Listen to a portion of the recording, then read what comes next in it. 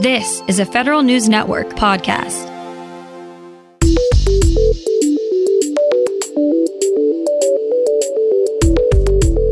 Coming up on today's Federal Newscast, auditors find ways that CBP can monitor the borders better using data. AFGE and other federal employee unions have been getting slammed with new membership. And the Air Force wants to show its airmen how to fuel up, themselves, that is. These stories and more in today's Federal Newscast.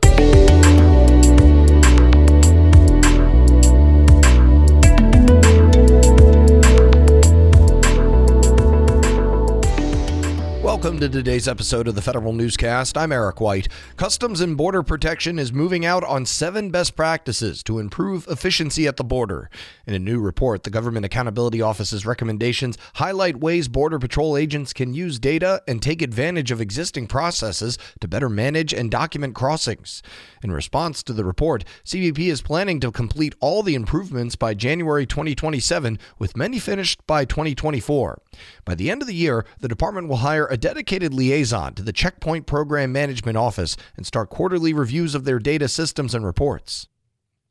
The Department of Homeland Security wants to get Freedom of Information Act requests out the door more efficiently. Federal News Network's Justin Doubleday reports. DHS is transitioning to a new FOIA system it says will help process records faster. The department says the transition will be staggered across FOIA processing centers to minimize disruptions. The agency says the new system will provide DHS FOIA professionals with access to advanced e-discovery tools that are common in the private sector. The DHS Privacy Office will kick off the transition in late June. Justin Doubleday, Federal News Network. The Cybersecurity and Infrastructure Security Agency is encouraging organizations to look beyond the password.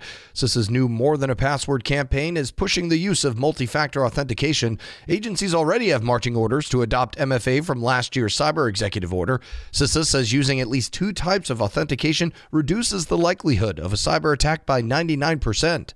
The agency's new campaign includes guidance and resources for organizations looking to adopt MFA.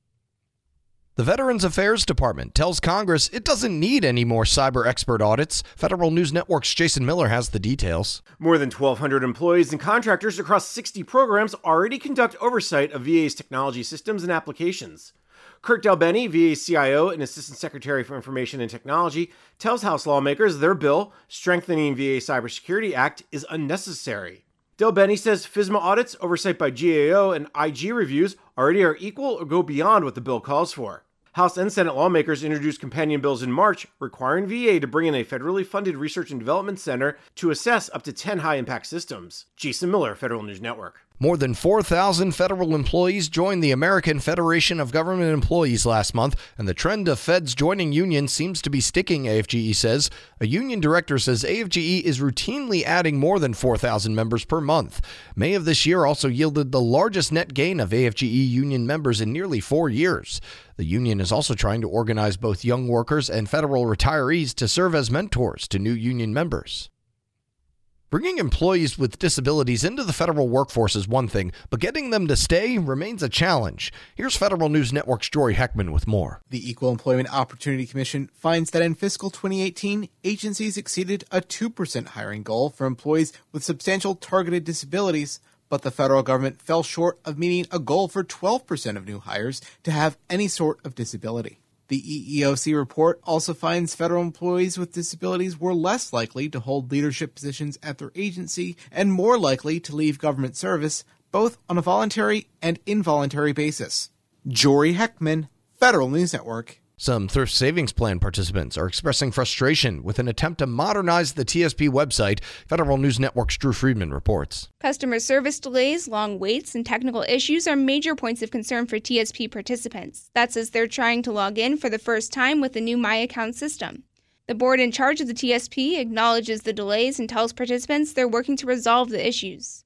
That comes after the board rolled out a new mobile app and updated the TSP interface on June 1st. Drew Friedman, Federal News Network. The House is set to consider 8 small business bills this week, with votes expected as soon as today. These include the Strengthening Subcontracting for Small Business Act that would encourage agencies to consider prior compliance with subcontracting plans as part of a prospective vendor's past performance rating. Another bill, the Women-Owned Small Business Program Transparency Act, would require SBA to provide a report to Congress with a host of data, including the amount of contracting dollars awarded through the program and the number of certifications being issued. U.S. military aid to Ukraine underscores the need for permanent watchdogs at the state and defense departments.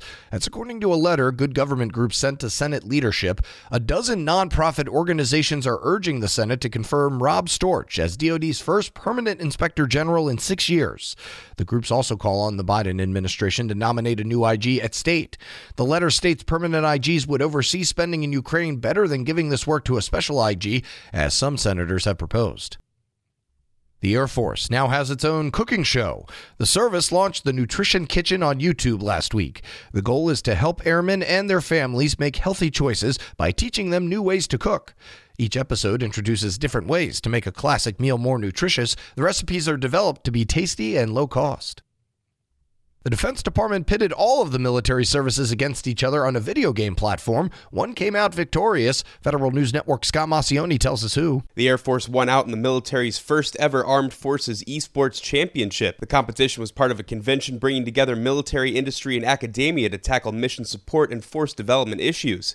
The Defense Department started its gaming league in 2019, which brings together more than 25,000 service members. The Pentagon uses gaming as a means of recruitment, training, and as a way of building morale within its ranks. Scott Maucione, Federal News Network. And the Census Bureau is making it easier for researchers and businesses to use its geocoder tool to find addresses and other data to match geographic locations. The update includes moving the tool to the cloud and using open source software. Census says the modern technology will mean faster processing and shorter response times for its users. The geocoder can locate all possible structure numbers, even if physical structures do not exist. This is the first update to the Census geocoder since 2013. You can find more information about these stories at federalnewsnetwork.com. Search Federal Newscast and subscribe to the Federal Newscast on Podcast One or Apple Podcasts. I'm Eric White.